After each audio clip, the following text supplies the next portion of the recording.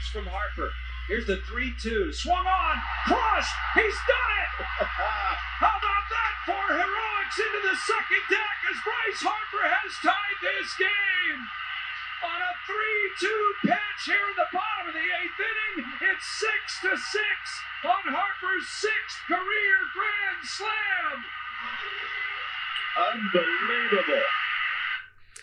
That's what the MV3 does. He does things like that. He does the unthinkable to put your team back into a game. Welcome back to Around the John. I'm your host, Logan Peter, alongside Colin Summer, as always. And it's almost like I expect these things to happen when he comes up in situations like this now, Colin. I expect him to have the unthinkable happen every time that this guy steps up to the plate. He's MVP. He's MV3, right? Yeah, I foresaw it solely because I knew Reese was going to strike out or get out in some form. That just shows you where my faith is at with him. But then when Bryce came up, I just had a feeling. And the reason why I had that feeling is because they briefly showed Bryce Harper's career numbers against Rafael Iglesias prior to his at-bat. And he was 3 for 5 with 5 RBIs and 2 home runs. Or something like that. I just knew it was going to happen. I just had a feeling. I feel like a ton of people had that feeling. That kid who had his rally cap on at the end of the game. Yeah, he looked like he was about to cry beforehand. Yeah. He was crying. I can say I've been there. He was crying tears of joy. I've definitely been there. I mean, and that was after Stott, actually. Oh, for sure. Once all that happened. I mean, another huge home run that I didn't even share the audio for because I just loved Fransky's call on Harper's home run, but Bryson Stott as well, and we're going to get into that later, obviously. But for now, we're going to start how we normally do. Let's kick it off with the MLB Whip Around. Speaking of that Angels-Phillies series, Mike Trout, he continues to struggle. He is actually on his worst 0-for run in his MLB career. He's 0 for his last 26. He got a walk in yesterday's game and a run scored. That's the best he's done on this East Coast trip. They played the New York Yankees in a 3-game series, so anybody who plays for the Yankees know that you come out of that series deterred. Like, the Yankees have been that team this season, both teams in New York, which we'll get into in a little bit later.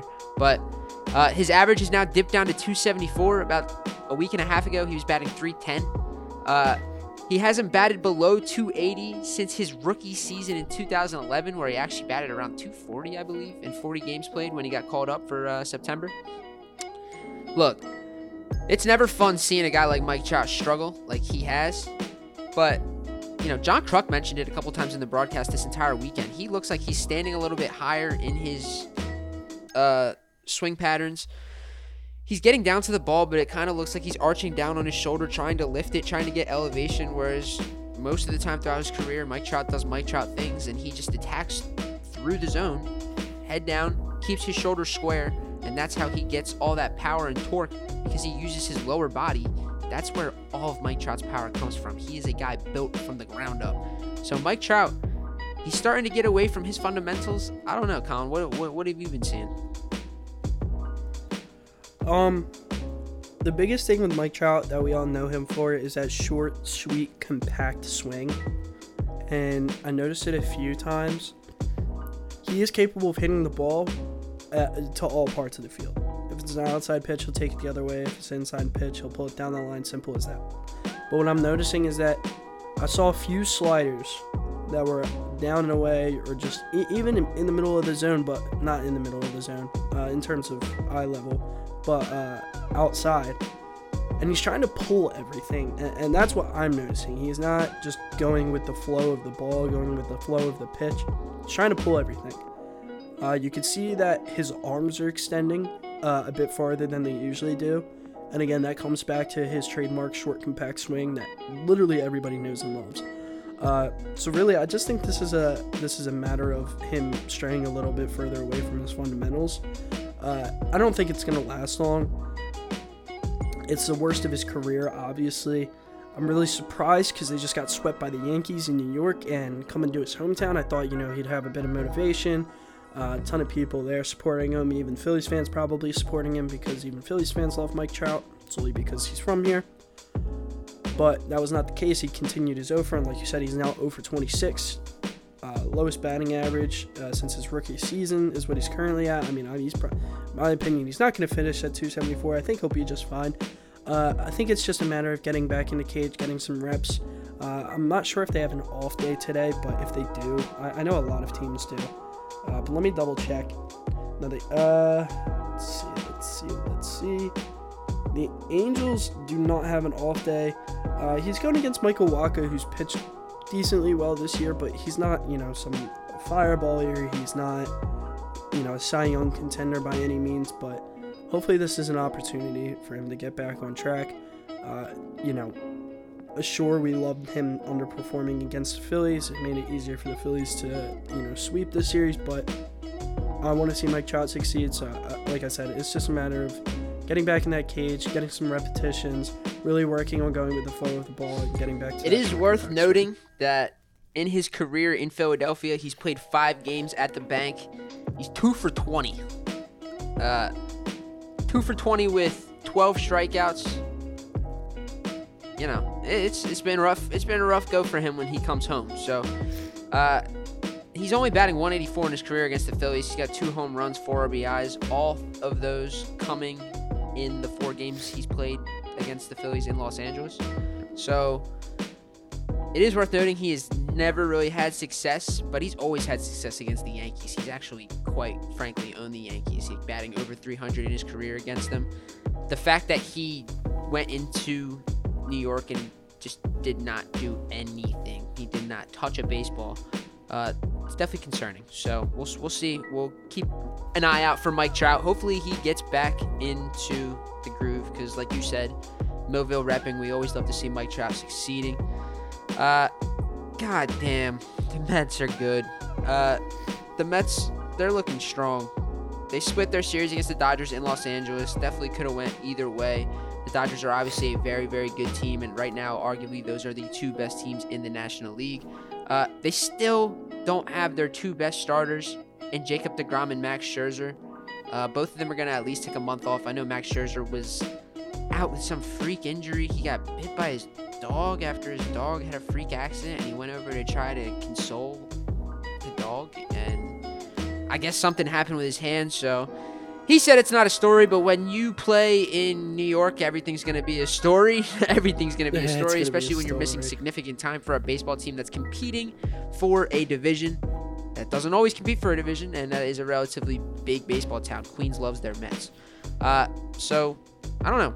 The thing with the Mets is they're finally getting the production that they thought they were going to get from Francisco Lindor just a tad bit. He's still not up to par to where we thought a $340 million player would be, but he is being productive. Pete Alonso has been an absolute star for that Mets team.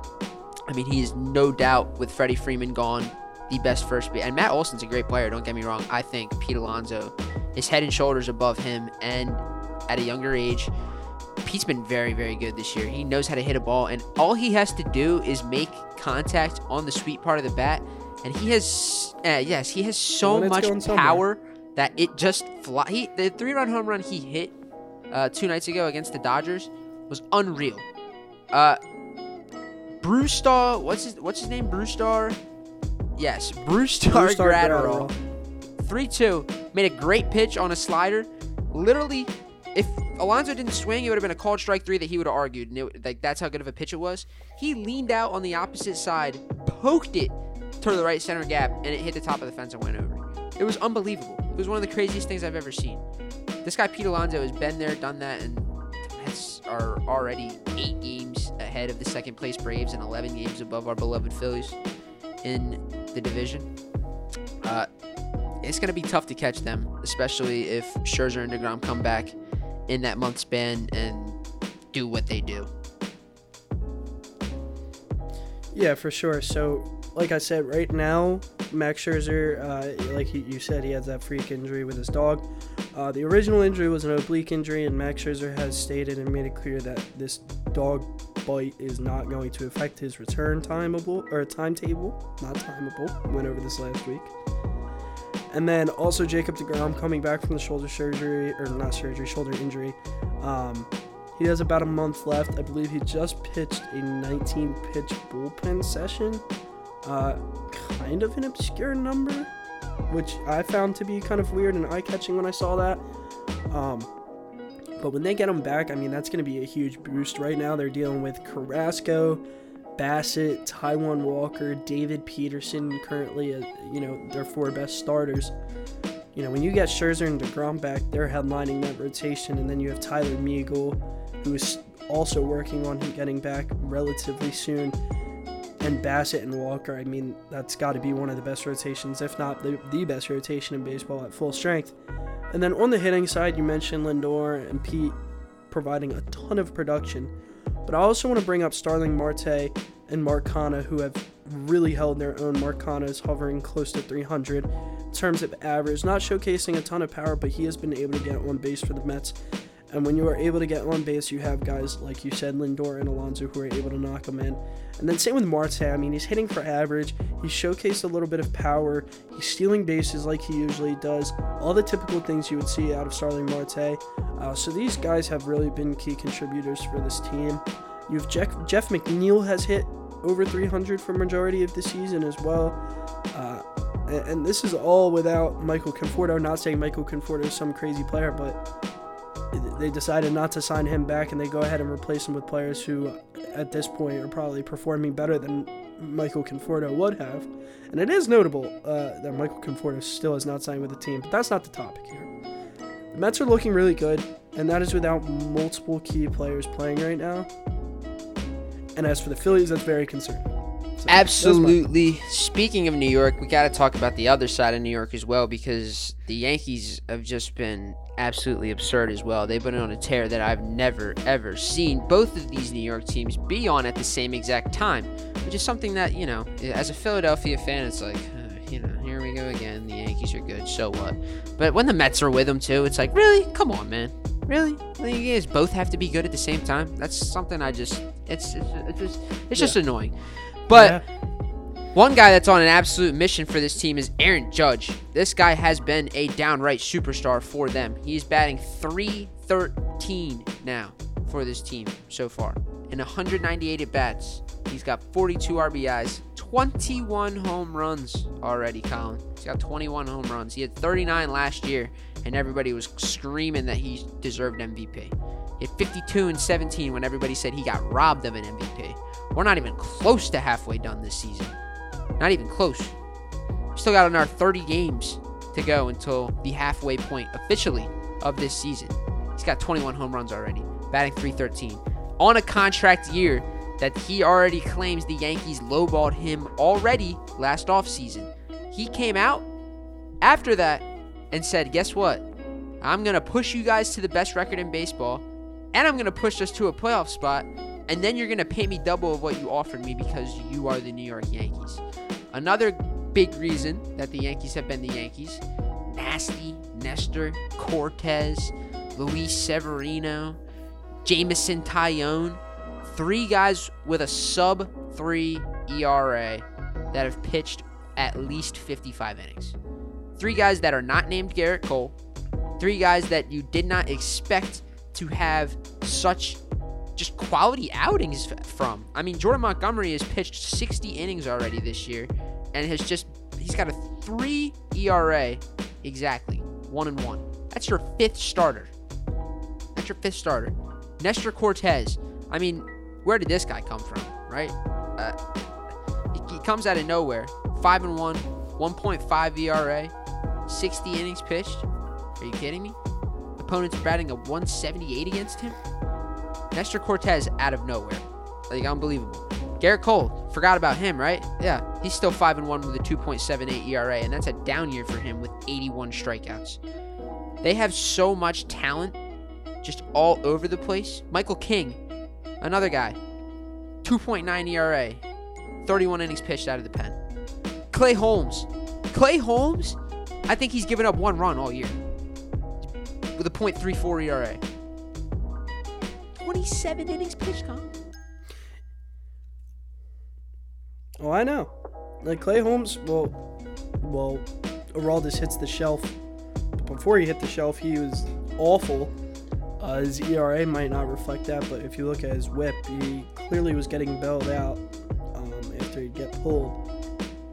But now that he's on the shelf, Clay Holmes is the closer, and Clay Holmes has been magnificent for this team.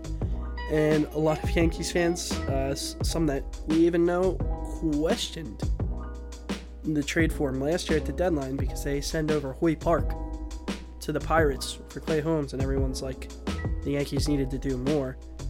And while it didn't really have an impact last year, clearly has an impact this year because Clay Holmes has been undoubtedly their best reliever. And I also want to talk about other guys that they traded for. Not saying they are superstar powered, but they have come up clutch in each of their own respective ways. Josh Donaldson, walk-off sac fly the other night. IKF, Isaiah Kiner-Falefa has been absolutely solid, about as solid as you'd expect him to be for the Yankees. And the big thing with IKF is he can play multiple positions, so that's great for the Yankees. But he's been super, super solid. And again, I'm not saying these guys are superstars, but they're doing what they need to do in order for the Yankees to continue to win in the fashion that they are. And that's why I think they are so big for this team. You're not going to see prime Josh Donaldson MVP. Josh Donaldson hit 300, mashed 40 home runs. It's just not realistic at this point in his career. Not even close. He's not going to come close to that. But when you have him getting that walk-off sac fly here and there, have him get a walk-off base hit here and there, same with Isaiah Kiner-Falefa. Isaiah Kiner-Falefa can hit over 280. He plays catcher, he plays shortstop. There's not a lot of players who do that. But these guys have come up very, very clutch in their own respective ways. So that's what's been huge for the Yankees. And then obviously Aaron Judge, who you already mentioned, off to an insanely hot start. It's reasonable to believe that he's not going to keep this pace because I think you'd get way too head over heels excited for him to mash, 70 home runs at this point. He could. Anyone could. But it's realistic to hold him to those expectations while batting .313 as well. He's on pace to win MVP right now. There's no doubt about that. But positive regression tends to settle in no matter who the player is over the course of more at-bats. So I think the thing with the Yankees this year that's been interesting is like they've completely flipped the script on what the big bad Yankees usually are. They're usually all about mashing their way to championships, and that's how we're going to do it. We're going to hit, and we're going to hit far and long. So the fact that their pitching staff has done what they're doing, they only have one guy batting over 300 and two guys batting over 280. No, three guys batting over 280 because Jose Trevino has been pretty good for them. But he has less than 100 at bats. So the fact that they flipped the script has been pretty crazy. We're going to get to the Joe Girardi firing once we talk about the Phillies. So we're going to get to our first topic here.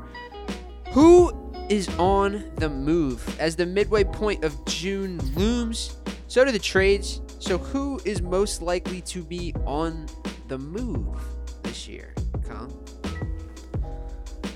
Yeah, so right off the bat, I'm thinking Josh Bell. Already on his second team in his career now. And he's found early success this season with the Nationals. And I believe in his rookie year, he also had very early success in this season. And he did tend to slow down. But right now, he's batting very well. He's not under a hefty contract.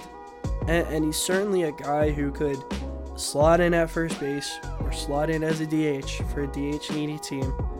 And what I think would be right for him, the perfect situation for him, I don't really want to see it happen, but realistically, if they sent him to the Yankees, it would make a lot of sense to me. You know, you have a crowded outfield right now. A lot of people are unsure about Stanton playing right field, but it's likely that he will play right field because he has made it clear to the Yankees organization that has helped him with his hitting. And if that is the case, the Yankees are going to cater to that, and they are going to let him play the field. Judge has been perfectly fine in center field. Frankly, he's been very good in center field. So you're not taking much of a defensive hit there. I mean, he's gold glove caliber player, no doubt. And then you have Joey Gallo in left, who has underperformed massively, but another gold glove fielder potential in left field. It would make sense at that point to move Hicks to the bench because Aaron Hicks is not good anymore. Simple as that. The contract they dished out for him, poor, and he is just not good anymore. Apparently, he can't hit. He hasn't fielded very well. Simple enough. You let Stan play right field, and you let Gallo play left field, and you slot Josh Bell in at that DH spot. That is a massive bat, especially for, if I'm not mistaken, he is a switch hitter. That would be a massive bat for the Yankees. Yeah, Josh Bell is an interesting one too, because he's just the type of person that you don't necessarily know what you're going to get from him. Like this year, like you said, he's been very, very, very good, batting over 300.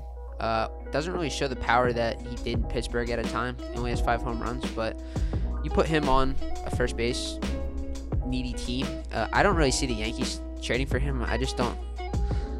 I know. But it's not the fact that he would play first base. It's that he'd slot I just don't see them trading for another potentially Nelson Cruz big guy. I don't know. I just don't believe he fits the Yankees mold, but somebody I do believe that might go after him is the Houston Astros, considering that their old first baseman Yuri Gurriel is batting below 230, and he really hasn't shown any signs of improvement this entire season at first base.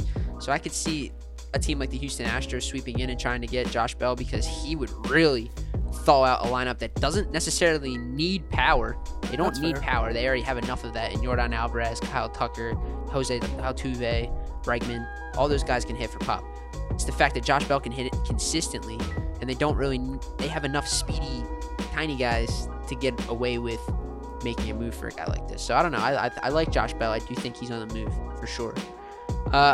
One guy that I like to talk about is Luis Castillo for the Cincinnati Reds. Luis Castillo has been the type of guy that you look at, and his name pops up a lot this time of year, especially the past couple of years, because he's been on the Reds now for, I think, 6 years. Yeah, 6 years he's been on the Reds now. So, but he constantly shows that he has a proven ability to strike out hitters, and when he's on his game, he can be a very, very viable third or fourth starter for a potential postseason team. Luis Castillo is a right-handed pitcher, gets strikeouts, and he has mean, nasty off-speed pitches. I mean, he really does. But there's a downside to Castillo in the aspect of when he is not on his game, he gets rocked, and he's been rocked a lot. There hasn't been a season since he has one season with a better win-loss percentage, or more wins than losses, I should say. That could be a test to the Cincinnati Reds, but you also have to think back to a couple years. The past couple years, the Reds have had a very viable lineup. So, look, there's a downside to him, but he's clearly there, and he's clearly will be worth it for a team. He's another guy that's on a tiny contract, 1 year, $7.35 million. That's nothing for a starter. You can go out and get him. A team that I think maybe would be looking at a Luis Castillo could possibly be a team like the Minnesota Twins, a team that is in first place in their division by a good 4.5 games right now, and they really have no pitching outside of Joe Ryan. Joe Ryan's been outstanding for them this year, but besides that, you don't really know what you're going to get from guys like Bailey Ober. You don't know. There's a lot of uncertainty in that rotation, so if you add a guy like Luis Castillo to that mix, he can maybe, get things going on certain days for you. Yeah, definitely. I mean, I'm a big fan of Luis Castillo. He has had his ups and downs. Tends to start out the season fairly slow, but then ends up settling perfectly fine. He's on the younger side of most pitchers, and what he showcases, with his, he throws a very fast fastball. Obviously, very high velocity pitcher, and he has dirty off-speed pitches. Any team that gets him would love to have him, and the biggest thing is, I know, he's only under a 1 year right now, but that's a very surprisingly cheap contract that he's currently dealing with right now. So any team would love to pick him up. I'm not sure what his cost would be. I don't know if it would be top prospect worthy, but definitely a solid prospect, I'd say. Maybe a bench piece that would also get sent over. But I like Luis Castillo. I would love to have him on the Phillies personally. I just don't know if that's the area we're going to be targeting, unfortunately. But any team that gets him is going to enjoy having him. My next person is Ramon Laureano. The Oakland Athletics are down in the dumps this year. Well, they haven't been the worst team in the MLB like most people expected. They still have been pretty not good. And then on top of that, not really talking about Ramon Laureano, but more so the Oakland Athletics and why I feel like they need to trade him. The Athletics as a whole, they just need to hit a reset. They need to relocate, move to Vegas, do something. Right now, they're averaging either less than or just over 4,000 fans. That's poor. I've seen videos of the stadium, how dirty it is, how unsanitary it is.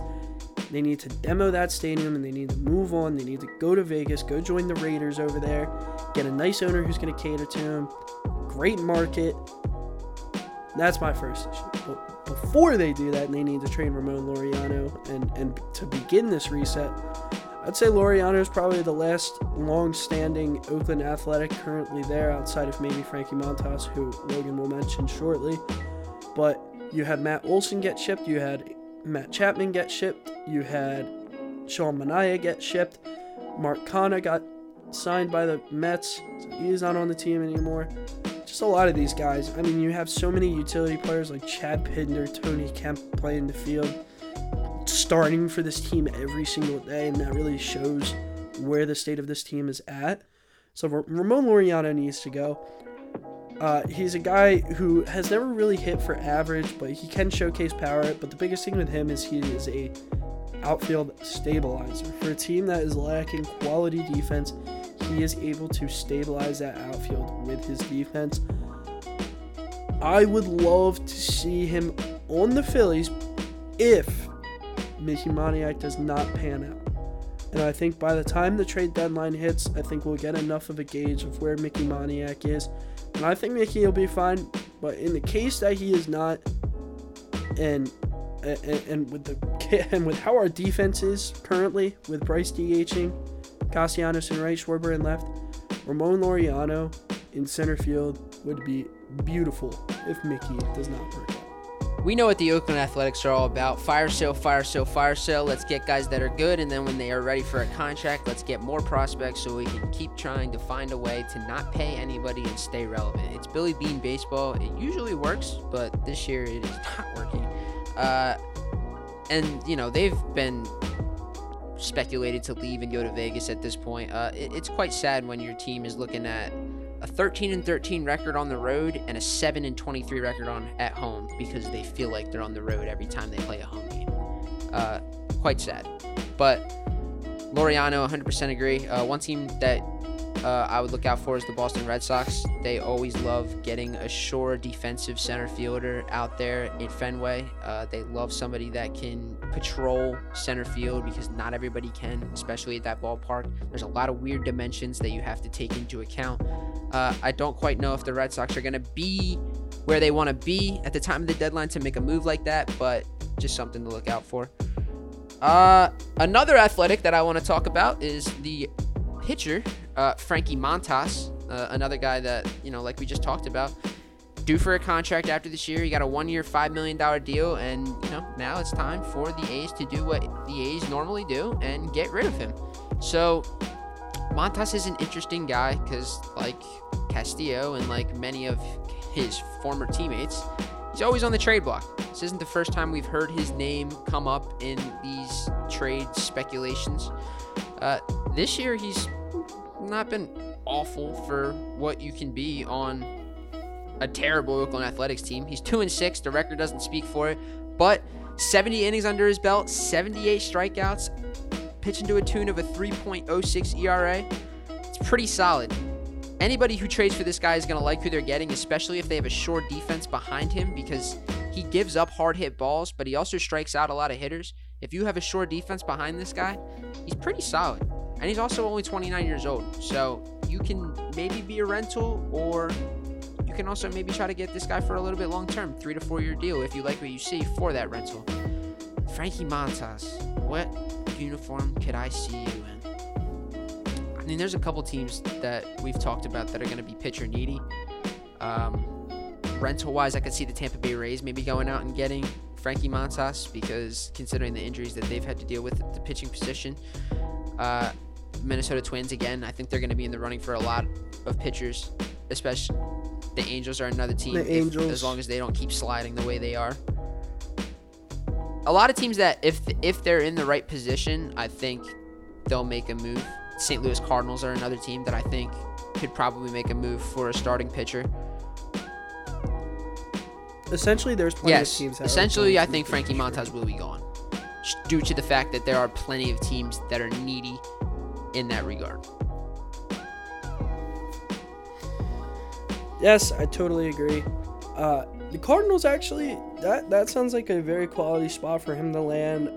Flaherty's on his way back, but the rest of the rotation seems to be lacking somewhat. So that would be a really quality location for him.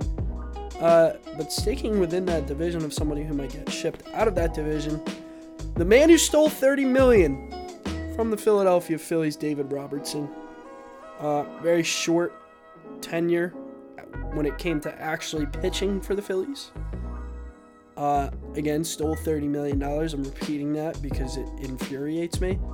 He's currently a right-handed relief pitcher for the Chicago Cubs. He's under a 1-year, $3.5 million contract, and he has been lights out for the Cubs. He has pitched in 19 games to the tune of a 1-0 record with a 1.66 ERA. In 21.2 innings pitched, he struck out 30 batters. He has a .92 whip, and he has 7 saves on the year.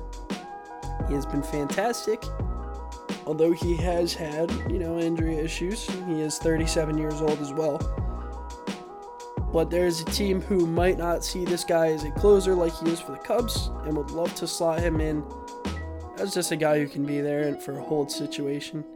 I don't think he gets shipped to a team that needs a closer. I think he gets shipped to a team that needs a reliever, if that makes sense. It definitely makes sense, but I agree with you in the aspect that I do think he can be a viable closer for a team if he needs to be thrusted in that role. It's just a matter of him staying healthy. And this year, like you said, he's been healthy. Of course, when he's not. Of course, when he's not with the Philadelphia Phillies, he'll stay healthy and be a viable option. But that's besides the point. The final guy on this list I want to talk about has played many meaningful games in his career already. Is another guy part of that magical little core the Cubs had. He was just coming up at that time. But nonetheless, Chicago Cubs catcher Willson Contreras. He's now 30 years old. He's played the better half of 8. That's crazy. We're so old. He's played 8 years with the Cubs already, Willson Contreras. His brother's already played 2 years with the Braves. Unbelievable. Whew. Anyway. Yeah, we're old. 9 home runs this year, 22 RBIs. He's batting .276. There are so many teams in dire need of a catcher that can hit. So many. I mean, really.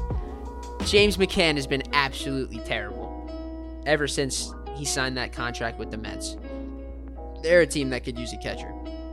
Jose Trevino has been decent, but could you imagine if Willson Contreras was playing for the New York Yankees right now? Ugh. Like, that would be just absolutely filthy. The Cardinals... The Blue Jays could use a catcher, but Gabriel Moreno. Yeah. I don't think they want to stunt his growth. But then again, think about it. I don't know if the Mets want to stunt Alvarez. But this could just be a rental, too. He's only on a 1-year deal. I could see the Blue Jays maybe going out and trying to get him. I could see a team like I want to say the Los Angeles Dodgers would be a team in the running, but Will Smith is Will Smith, but he's also another guy that's always hurt. I'd say the Milwaukee Brewers don't necessarily love Rowdy Tellez, and if they're still in a good position, then they could be in the mix. A lot of teams that could be interested in Willson Contreras, for sure. He's the type of guy that I really do think he's going to be on the move, strictly on the fact that the Cubs are not good at all. That the Cubs are not a good baseball team this year. And they really have nothing tying these two together. He's going to hit free agency. So, I don't know. I do know that Castillo and Montas both have club options. So they have a year that they could necessarily stay with the team they get traded for. But in reality, all 6 of these guys that we just talked about are on 1-year deals. And they're all basically going to be a rental. So we'll see what happens, Colin. We'll see what happens. I don't know. I just think that at the end of the day, like you said, I don't necessarily think there's going to be a lot of movement at the trade deadline, but these 6 are definitely names that I think will be at the top of teams' list. So with that being said, we're going to move on to another topic. We've had so many guys: Adley Rutschman, Spencer Torkelson, Bryson Stott. Just to name a few that have come up from the MLB Pipeline Top 100 list and they have now graduated. Just like Colin, they have now graduated. They're done, and they don't have to do the MLB Pipeline anymore because they're not students anymore. They have graduated to the big time. But a couple guys that are still on that list are students because, of course, the line just keeps moving and more come and more go. But these 4 guys, to me and Colin, are just the cream of the crop. These are the guys that are going to be coming next. And, you best believe you're going to hear these guys' names very soon on their, maybe not their respective teams because they might get traded for a big-time player that's in the league now. But as of right now, I expect to see all these guys up this year at some point. So we'll see. Maybe not the first guy. But let's get into it, Colin. So who's your first prospect that, the ATJ fans should be paying attention to? Corbin Carroll, straight up. The Diamondbacks do not have anything going for them right now, except for young talent. Alec Thomas has been up, and he is their ranked number 2 or 3 prospect, I believe. Let me confirm that. Yeah, he's their number 2 prospect. I wasn't sure if Jordan Lawler was ahead of him or not. But they have 3 guys. 3 guys in the top 20. And I love Corbin Carroll. He is gross at baseball, at this game that gets played. Let me just read off some stats and you let me know what you think. 305 average. 425 on base percentage. 626 slugging. 1.051 OPS. 174 at-bats in 44 games. He has 53 hits, 9 doubles, 4 triples, 13 home runs, and 31 RBIs, 31 walks, and 18 stolen bases. In every possible hitting category, he has been absolutely dominant. And this is at AA too. Not some single high A ball. Double A, not triple A. But AA. But I also want to talk about what he did in 7 games at the end of last year in high A. I know it was only 7 games, but he batted .435 with a 1.465 OPS, slugged .913 with 3 stolen bases, 2 home runs, 2 triples, 1 double. The whole point is he dominates in every single category. He will hit for power. He is fast. He is a good fielder. He is a primary prospect that is a 5-tool athlete. He is going to be very good, and I am confident in that. Corbin Carroll. Yes, he really has been solid. Playing for the Amarillo Sod Poodles of the AA Diamondbacks. Yes. Put some respect on his name. 16th overall pick in 2019. He's 19 days younger than me. Gosh. Which is weird. So weird. Like you said, though, 13 home runs, 31 RBIs, 305 average. He's humming along, and he's fast. He's got speed. 18 stolen bases already. I mean, he is a 5-tool athlete is what he is. And he's been pretty solid in the field as well. In center field, too, as a very, very valuable position for any MLB franchise. A guy that I love talking about because he's just somebody that, you know, me and you both played against. It's fun to talk about this guy, Anthony Volpe, because he's just, I don't know. He's just always been so talented. We could always tell growing up. He's a year younger than us. A year and 13 months younger than us. Like, wow, that's so sad. All right. It's crazy. Whatever, though. Somerset Patriots. He hasn't had the best year with Somerset. He's only batting .209, 6 home runs, 24 RBIs.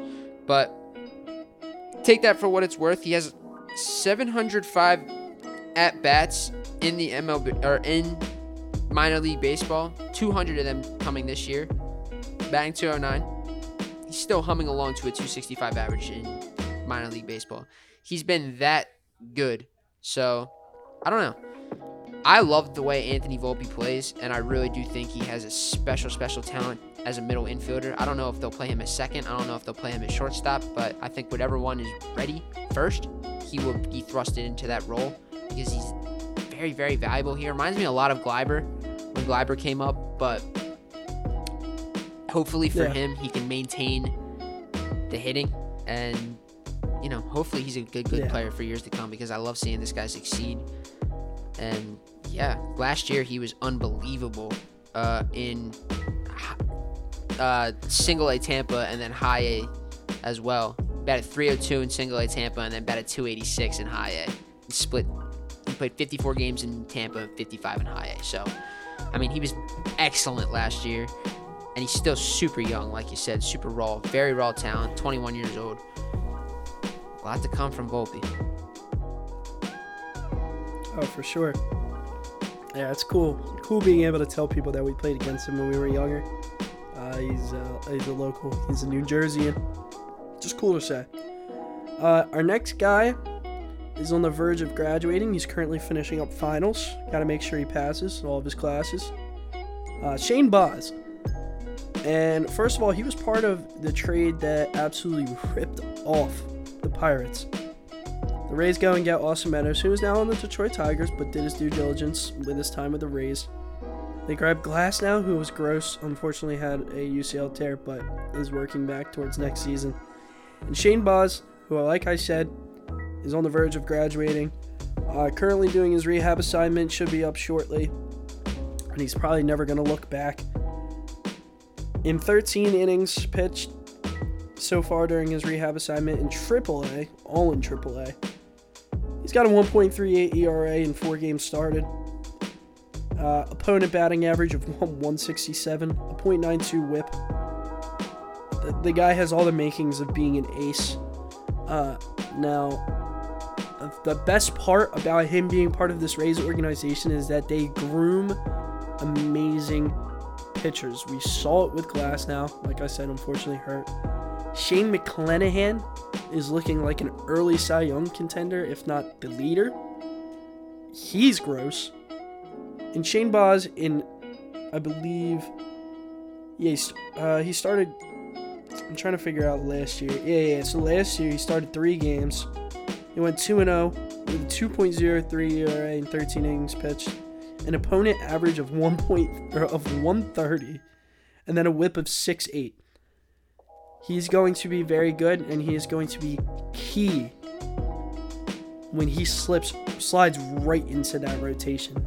Like I said, once he is there, he's not going to look back. He is a phenomenal player. Regular season in 2021, 2-0, the 2.03, 18 strikeouts in 13 innings pitched. I love talking about this guy strictly on the fact that I look to my left, Colin. Yes, I was about to bring it up. Left, yes, I see our on-card rookie Shane Baz signature. So nice. And the crazy part is that so in Topps 2022 Series 1, he does not have an official rookie card, and he will be one of the headliners of Topps 2022 Series 2. So it's cool that we have a rookie card throwback on-card auto, and it's not even his official rookie card, but technically that is his first rookie card. So if he ends up performing, That'll go for a nice So let's go change. Shane Bass. This is what we're saying. The final guy on our list is another guy. I hate talking about because he's just gonna be so good. Francisco Alvarez, catcher for none other than the New York Mets. The only position that they're looking to be needy in this season has been behind the plate, and this guy's coming. Double-A right now. He plays for the Binghamton Rumble Ponies, and these names get fucking wild and wilder every single year. Excuse my language, but oh my gosh. These names are just unreal. 10 home runs, 28 RBIs, 274 average this year. His career in the minor leagues, he's batting 282 behind the plate. Barely makes errors. He's a general behind the plate, has a rocket arm. This guy's scary, Colin. He is scary. Yeah, I'm not looking forward to seeing him hit against the Phillies. It's not going to be fun at all. He's 20. He's 20. Yeah, so we're going to have to deal with him for a long time. Terrible old pitcher. But that won't happen because Steve Cohen actually has been viable. Yeah, wouldn't that be nice? So that is it for the prospect talk. There are 4 guys that you guys have to be paying attention to. Anthony Volpe, Corbin Carroll, Shane Bass, and Francisco Alvarez. All right, Colin. Let it out. We're going to have a Phillies talk. It's time. Joe Girardi therapy session because, we both need to just get it out and say what needs to be said about the tenure. So, Colin, I'll let you go first. Yeah, because I got a lot to discuss. I just want to run you through a timeline of things that happened that made me hate Joe Girardi with a burning passion. Because this is a sensitive topic. Number 1, bring it back to last year. We had just signed a guy to fill in because we were dealing with multiple injuries, and he went by the name of Travis Jankowski. And in a very crucial moment, we have one of our better power hitters up, and it was Rhys Hoskins currently batting. Or no, it was Rhys on second. He had just hit a double. And we needed to tie this game up. And we had, I want to say, one of our better hitters. I can't remember who it was, but some guy who was able to bring in extra base hits. So it wasn't a matter of a base hit scoring Rhys. It was a matter of more than likely it being an extra base hit scoring Rhys. So they bring in Travis Jankowski, a guy who hadn't seen the field in forever, first of all. So he decides to pinch run Rhys, and at face value, maybe it makes sense. But you're also taking Rhys out of the game.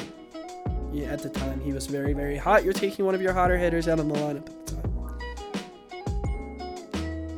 And it's not even the fact that Travis Jankowski got thrown out at third on an attempt stolen base. It's the fact that he got caught sleeping and got picked off at second by the catcher. So it's little things like that that make me scratch my head with Girardi. Let's continue on to this season. Kyle Schwarber laying down the law at the plate. Angel Hernandez having one of the worst nights of his career. Eric Lauer had 14 strikeouts. You'll never see that again. I just want to put that out there. Good pitcher, but you're never going to see that again. Excuse me. It's alright. Gives me a sore throat when I talk about a sore topic here. Schwarber laying down the law. Gets ejected. Lets Angel know who's in charge. Girardi comes out. Not fired up at all. Strolling out, taking a casual walk. Probably said to Angel, "I'm so sorry. Do you want some hugs and kisses?" If you are a demanding, good manager in that situation, you lay down the law, you get ejected, you kick dirt at the ump, you spit while you're talking at him, you get infuriated, you have the veins popping out of your neck, but no. Joe Girardi wanted to go kiss him on the forehead and tell him he's sorry for what Kyle did. But let's continue. What else has been done? This was a more recent one. Well, first of all, he can't manage a bullpen. I want to put that out there. I know he's not given a lot with the Phillies bullpen, but he makes some awful decisions, and he turned James Norwood into the new David Hale. James Norwood is awful. He's awful. He's terrible. But Joe Girardi loved to play him for reasons that I just don't know. Excuse me. And then the thing that put me over the top, a left-handed pitcher in the series again, I believe it was Jose Alvarez for the Giants. A left-handed pitcher. Mickey Moniak. Trying to get some confidence instilled into him. Trying to get him going. Finally comes back from the IL after having an insane spring training. It is a left-handed pitcher. Mickey Moniak is a left-handed hitter. Joe Girardi decides to pinch hit him with Odubel Herrera, who is literally awful. He is terrible. And it's still a lefty-on-lefty matchup. And at that point, I'm like, Joe, his favorite candy must be Airheads because he has nothing going on in there. He got blessed with an All-Star Hall of Fame lineup in 2009. And he gets way too much credit for that World Series win. That is a team that should have won at least 2 World Series and should have made it back there at least 3 times. But no. He gets way too much credit for that World Series. And my God, did he almost infuriate me as much as Gabe Kapler did with the Phillies. And that is saying a lot because I hated Gabe Kapler. But I am so thankful that Dave did not make me wait until the end of the season. And I am so happy Joe Girardi has officially been evicted from the city of Philadelphia. Well said. After 2.5... That felt so good. Not to call you out, but that felt so You're good. After 2.5 seasons, no playoff appearances. I don't think they ever went over 500. Even though they have a payroll well over $200 million. And the reigning National League MVP. Obviously, the team's flaws go way beyond what any manager can do. I would start with that. But this guy was not the man to lead the job, and he was not going to lead this team out of the basement of their 22-29 record at the time of his firing. And they were 12 games out of first place.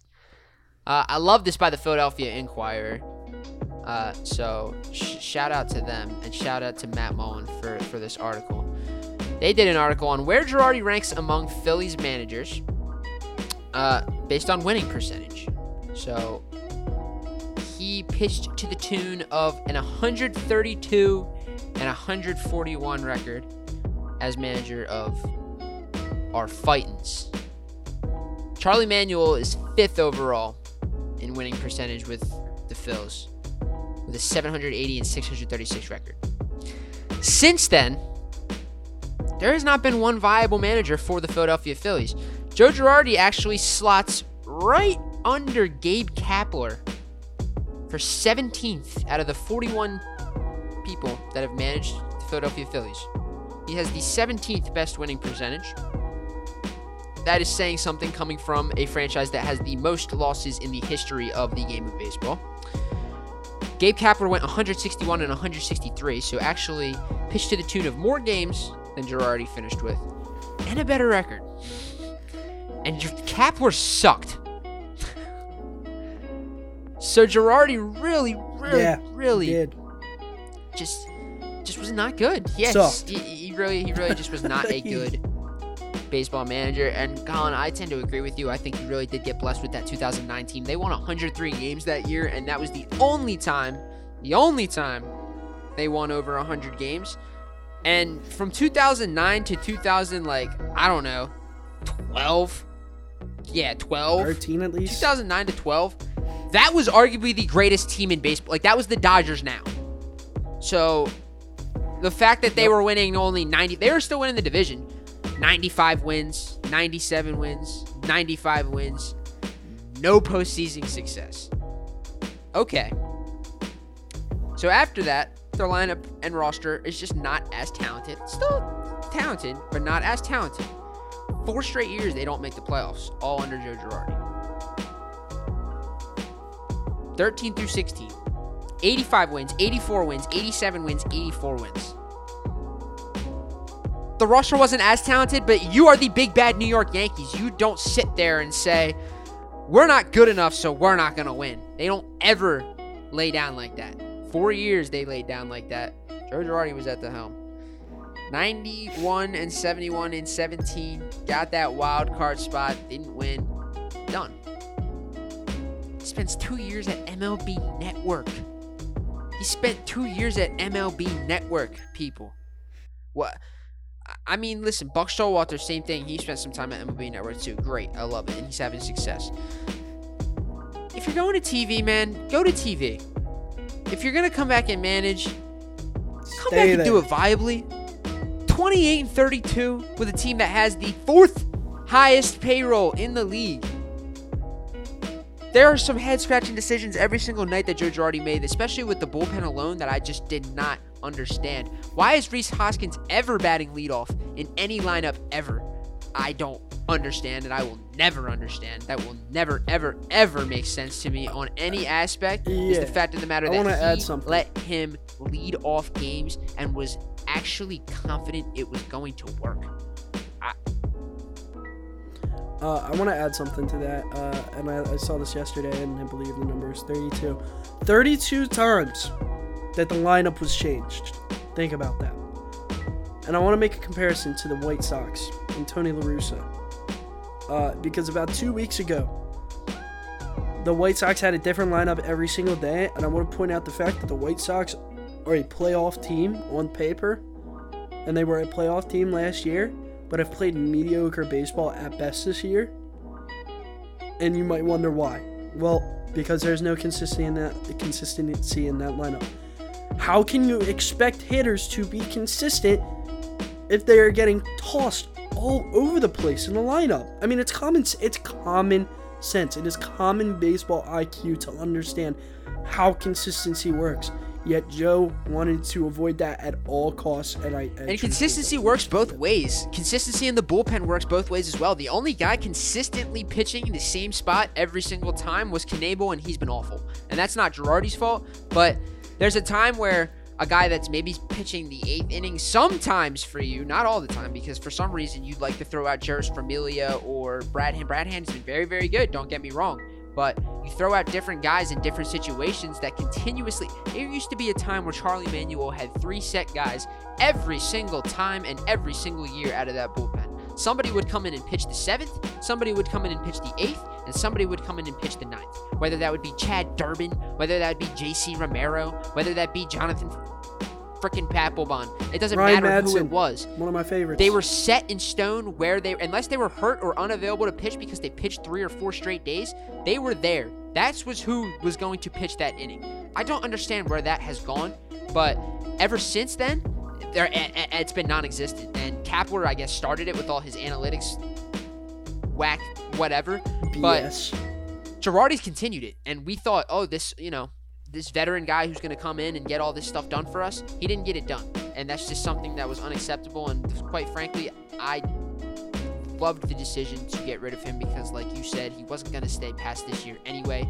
Just get it over with. One guy who's been lovely to watch that we started the episode off with his highlight to end last game. Please marvel at this guy. Not to end it. Sorry. Listen. He sparked a new life into the ball club yesterday. Bryce Aaron Max Harper, man. I'm going to say it every single time we go on this show. He's only 29 years old now still. He is arguably the best player in baseball. I don't care. I'll shout it from the rooftops. He is one of the faces of the Major League Baseball. And he chose Philadelphia. I cannot get over that. Whatever. 13 home runs, 40 RBIs. Last year, Colin, do you remember how many RBIs he had last year? Yeah, I want to say 84. Correct. That was in... And wait.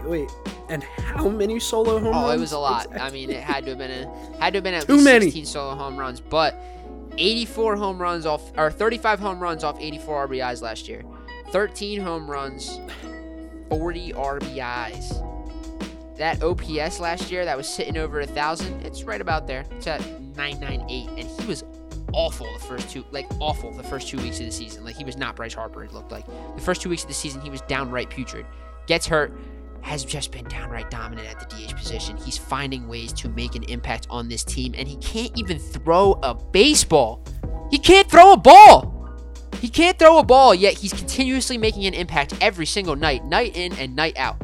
This guy is just the epitome of a superstar, and I just marvel every day at the fact that he decided to play out his career here, because it's spectacular, and it's something I will never, ever get tired of watching, ever. Yeah, it makes me a happy man. Just like some of these younger guys do that I'd like to talk about.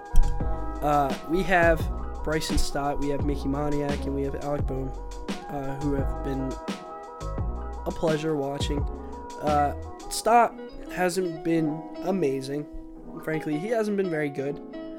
But that key moment in yesterday's win, where he hit a walk-off 3-run home run, that needs to propel him forward, and I truthfully believe it will. Alec Bohm had a great day after slumping for a little bit. 3 base hits. Love that for him. He needed it, and he is the one who he was the catalyst of that inning to which Bryson Stott walked off. He started off that inning with a base hit. And without him, the likelihood is that whole situation does not unfold the way it does. These new kids are what the Phillies need. Let the kids play. Another reason why I hated Girardi was because he did not let these guys play. There's absolutely no reason a guy like Johan Camargo should be starting every single day. We signed him to be a utility guy if someone is out, to be a solid bench bat, but he is not a starter, and Joe Girardi loved to see him as that. When realistically, how can you expect Stott to hit as well as he possibly can if you are not playing him every single day? Sure, Julio Rodriguez, a top 5 prospect, is a much higher prospect with a lot more talent, or arguably a lot more talent than Bryson Stott has, and he started off awful, batting well below the Mendoza line. And guess what? The Mariners continued to start him every day, and now he's raking. It is what I saw with Scott Kingery, and that's partially why I think he was ruined, because he was constantly thrown around the lineup, constantly played in different positions, and did not play every single day. I'm not saying that Scott Kingery is as good as Bryson Stott, because frankly I believe that Bryson Stott is way better than he is, but the key to his success is play him every single day. Sure, Alec Bohm has slumped lately, but you saw how well he can hit when he is played every single day. I don't want to see Johan Camargo on the field. I'm fine with Didi as short moving Stott over to second for now because Gene's hurt. And I don't want to see Odubel Herrera in center field anymore. It was a great start DFAing Roman Quinn because he's awful. And again, Joe Girardi loved to play him, but he's awful. So let these kids play. Just let them play is all I ask. When you go back to the Seattle thing, look at Jarred Kelenic. I mean, he's spent almost a year and a half now being terrible, and he still consistently is in that lineup every single day because they trust the impact that they think that he can have moving forward. There's no reason to go out and get a veteran guy in the outfield to put in front of Kelenic, stunt his growth, because you really do believe that he's going to be a guy that can help you in the future. It's the same thing with Bryson Stott. I really do think once Didi's contract is up this year, he's out. Segura's going to maintain that second base spot, I think, personally. But I don't disagree with that. Jean Segura absolutely rakes, and he's the type of guy where I don't care whose growth he's stunting because he still hits close to 300. So, stunt anybody's growth. I'll take the guy that's consistently batting major league level ready every single day.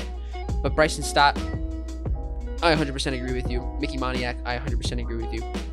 If these guys are healthy, they need to be playing every single day because they have the best chance to not only benefit your team's future, they have the best chance now.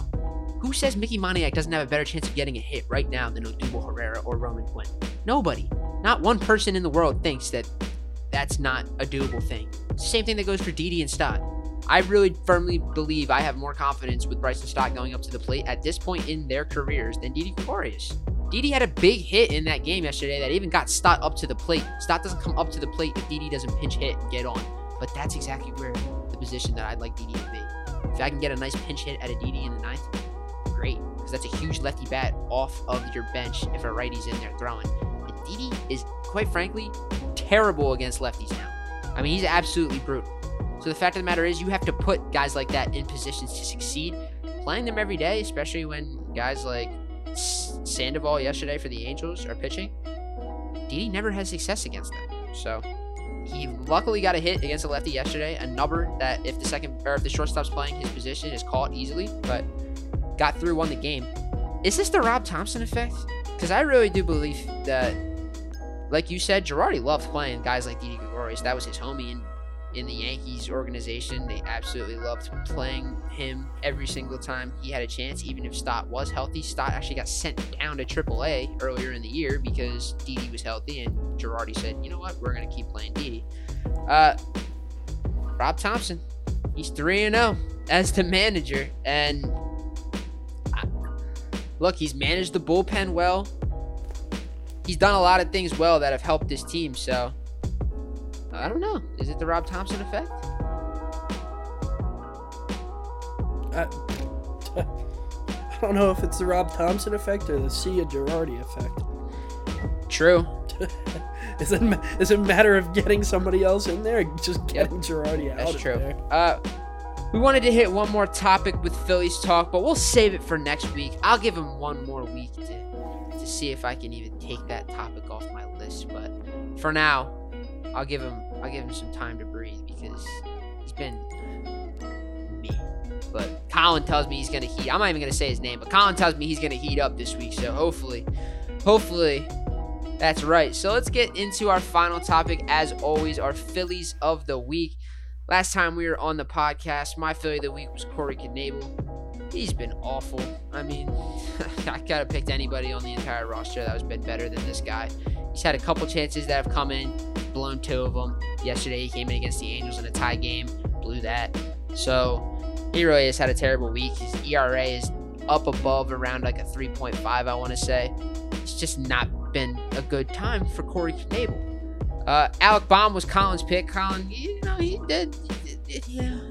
He was solid. He was hot to start, and he was not to end it. But he had a good day yesterday against the Angels, and obviously you had a better pick than I did, so you are declared the winner for Season 2, Episode 2. So congratulations for that. But you can go first for your Philly of the Week this week, so I don't steal your thunder. Let me continue with Bryson Stott.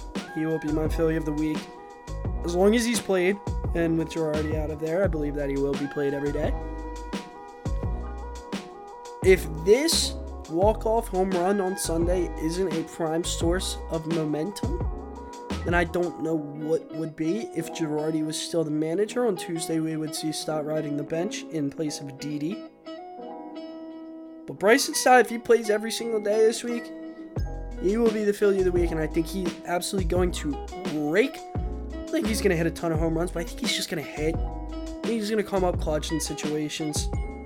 I think you're going to see why he is such a good prospect, and why, and this is the big thing for me, why Bryce Harper loves this kid. Why Bryce Harper has so much faith in this guy. There's a reason, and I think that will be felt this week. There is a reason, because he's been everything that he expected him to be so far, and of course the Vegas connection, the roommate connection.